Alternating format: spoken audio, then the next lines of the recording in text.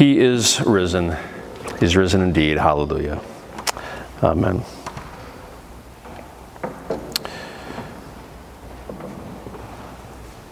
When I think of Mother's Day, I think of those wonderful days when you are young and you are afraid, and I specifically remember so many times in your room, in my room, I wasn't in your room, and as a little kid, and you're scared of something. It could be a storm, lightning's falling, or whatever it is, something's beneath the bed, and you cry out. This is when you're really little, and Mom comes in, and she holds you, and gives no answers to what exactly is going on. Maybe tries to talk you out of, it's just a storm, it's going to be okay. But what gives you comfort is that embrace. Maybe she sings, I think my mom always sang, "Hush, little baby, don't say a word. Mama's going to buy you a mockingbird. If that mockingbird, what? Doesn't sing."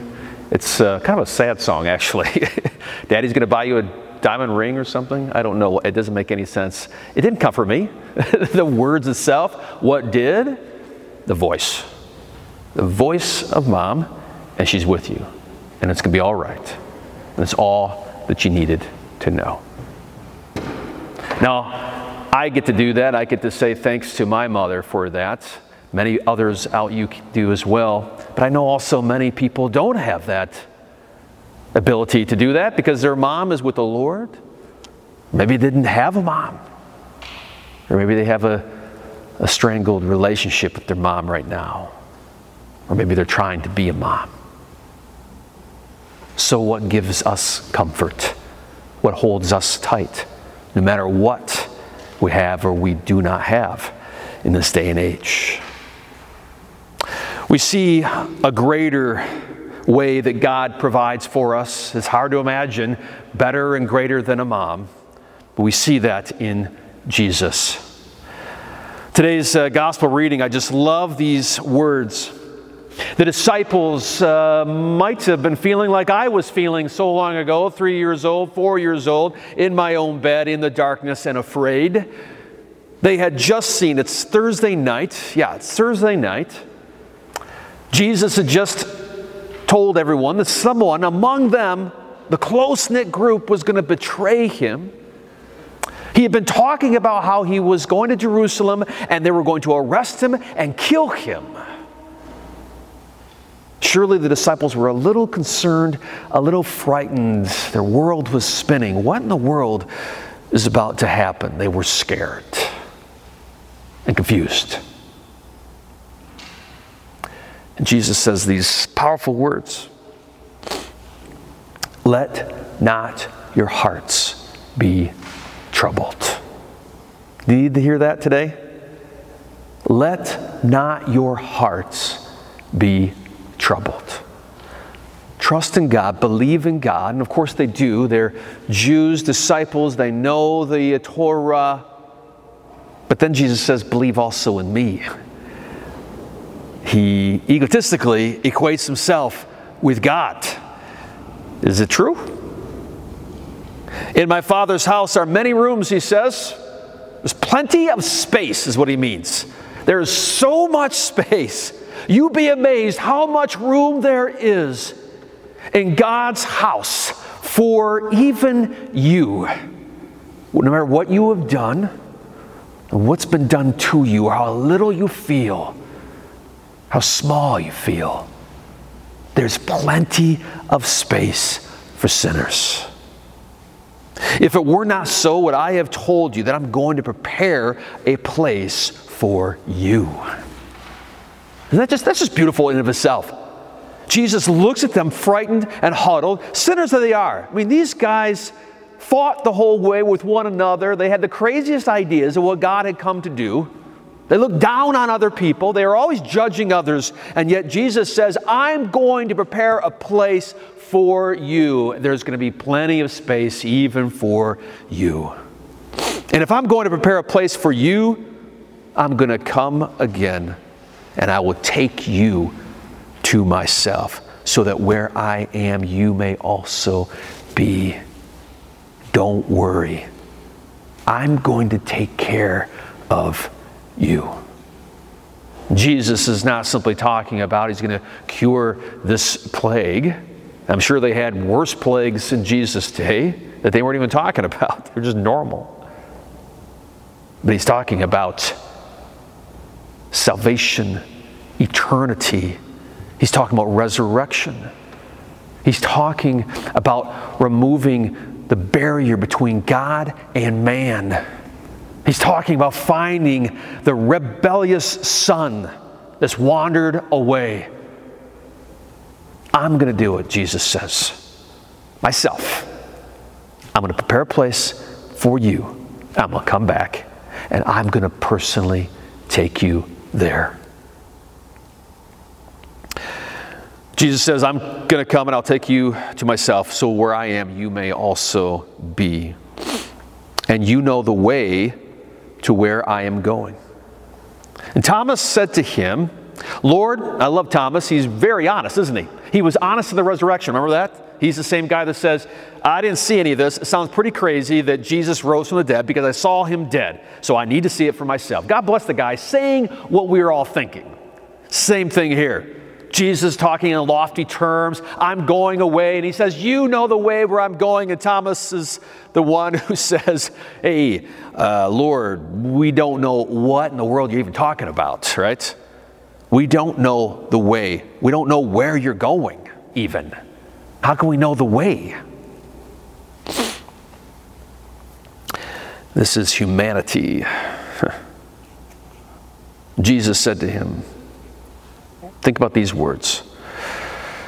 Jesus said to him, I am the way and the truth and the life. No one comes to the Father except through me. If you had known me, you would have known the Father or God. From now on, you do know God and are looking right at him. What is the way? Isn't this a summary of the challenge of life for all people? Right now, we have all these voices of the way out of this pandemic, the way to economic recovery, right? And everyone's arguing about the fact that they have the way and your way is not right. To the point where people actually do not want to agree in any way because we don't want to give anybody credit for maybe having the right answer. That's how confused sinners get. Satan loves this confusion.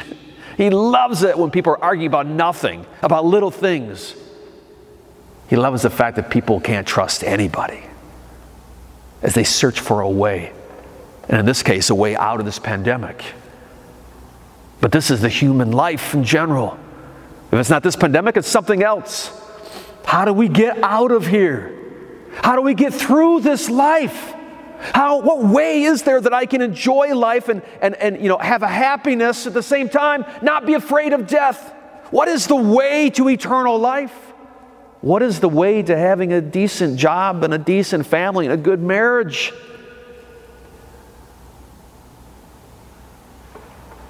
So many books, so many religions that lay out steps that you can take, that you can follow, paths that'll lead you to that promised land.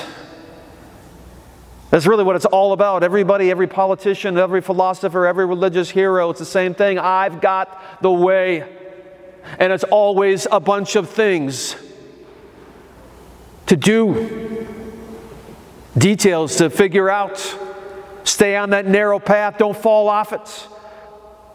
The way to a better life, the way to losing weight, all these ways, right?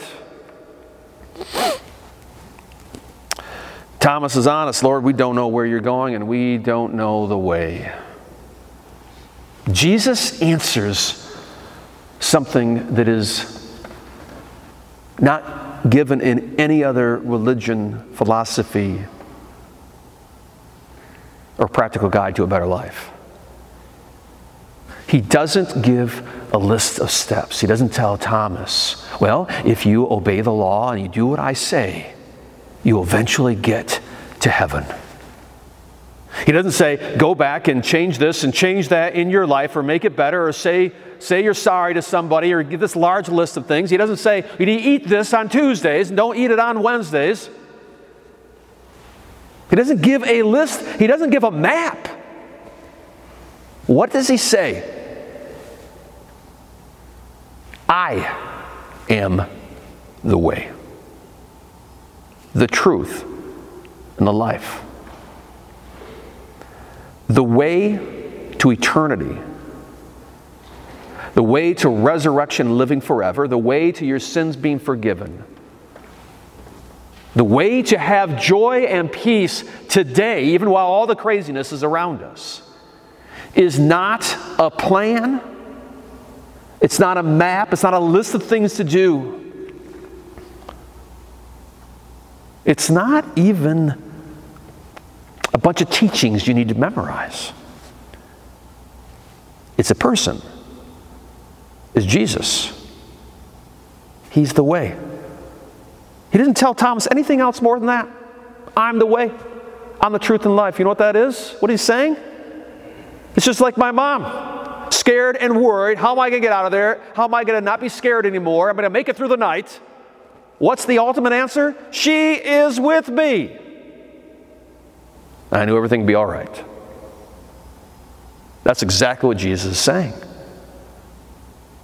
Christianity is not a religion in the sense of a bunch of things to figure out and do. A bunch of riddles you need to figure out. A bunch of steps you need to take. There's no grand poopah in the Christianity. You're not Cub Scouts and then Boy Scouts, and eventually you are going to be this in Christianity. We're all little babies, frightened. Jesus takes us himself, holds our hands in baptism with the words, I forgive you in the blood of Christ. You will rise again. And even though the world around us doesn't change at all, they're still frightening, we're still worried about our job, and we still don't know about this coronavirus, but we do know one thing, that we are on the way. We are with the way, that the way, the destiny has us by the hand. Jesus, firmly, as he says, I will come and take you myself. And brothers and sisters in Christ, it's that joy and peace and hope that's found in Christ's presence and his words, I forgive and I'll raise you up, that we want all of Chicago to know. It is the first and it is the last thing that we do. Everything that we do at St. James revolves around that all of Chicago has in their heart the hope and the peace and the joy that is in Jesus Christ as a free gift. And he sends us out. That's why we exist. Every little thing that goes on here, every building that we have, every teacher, principal, pastor, council, deacons, everything that we have, the one goal is that people have in their heart the hope and the peace of Jesus Christ, that they feel the warm arms of the Savior. We don't have promises. As a pastor, I'm not going to go around giving my opinion exactly how we should get out of this pandemic. What's the right answer? Should we open up now or should we open up later? It's not my business. In a sense, I could care less. We are here as a church, and I'm here as a pastor, to tell you about the way, Jesus Christ. That no matter how this thing all works out, no matter how you do in life, no matter whether or not you fail, no matter whether or not you sin, that Christ has you. That Jesus died for you and rose again. Jesus says these words. I'm not sure Thomas knew what in the world he was talking about still, until he saw Jesus die for him. Prepared a place, even for Thomas the doubter, even for you. And 3 days later rose again from the dead. Place prepared. All of your sins paid for. The barrier between you and living in the presence of God, not just tomorrow, but right now, is gone. And if you wonder whether or not there's life after death, Jesus showed Thomas the wounds in his hands and his resurrected body. and many others. It's going to be okay. Jesus is the way. And you don't need to know how. And you don't need where your life's going to go or how many more years you're going to live or whether or not your bank account's going to do well or whether or not you're going to have a job. Or you don't need to know when exactly we're going to get out of this pandemic, which we will. All you need to know is Jesus has you. And may that fill you with that joy and that peace, that He's got your hand so you can deal with any challenge and not be afraid. And may God bless the work of this church in this city, that we are the hands of Jesus going out into people's lives and grabbing them like God has grabbed us and giving them that hope and the peace that's in Christ so they too will know God. In Jesus' name, amen.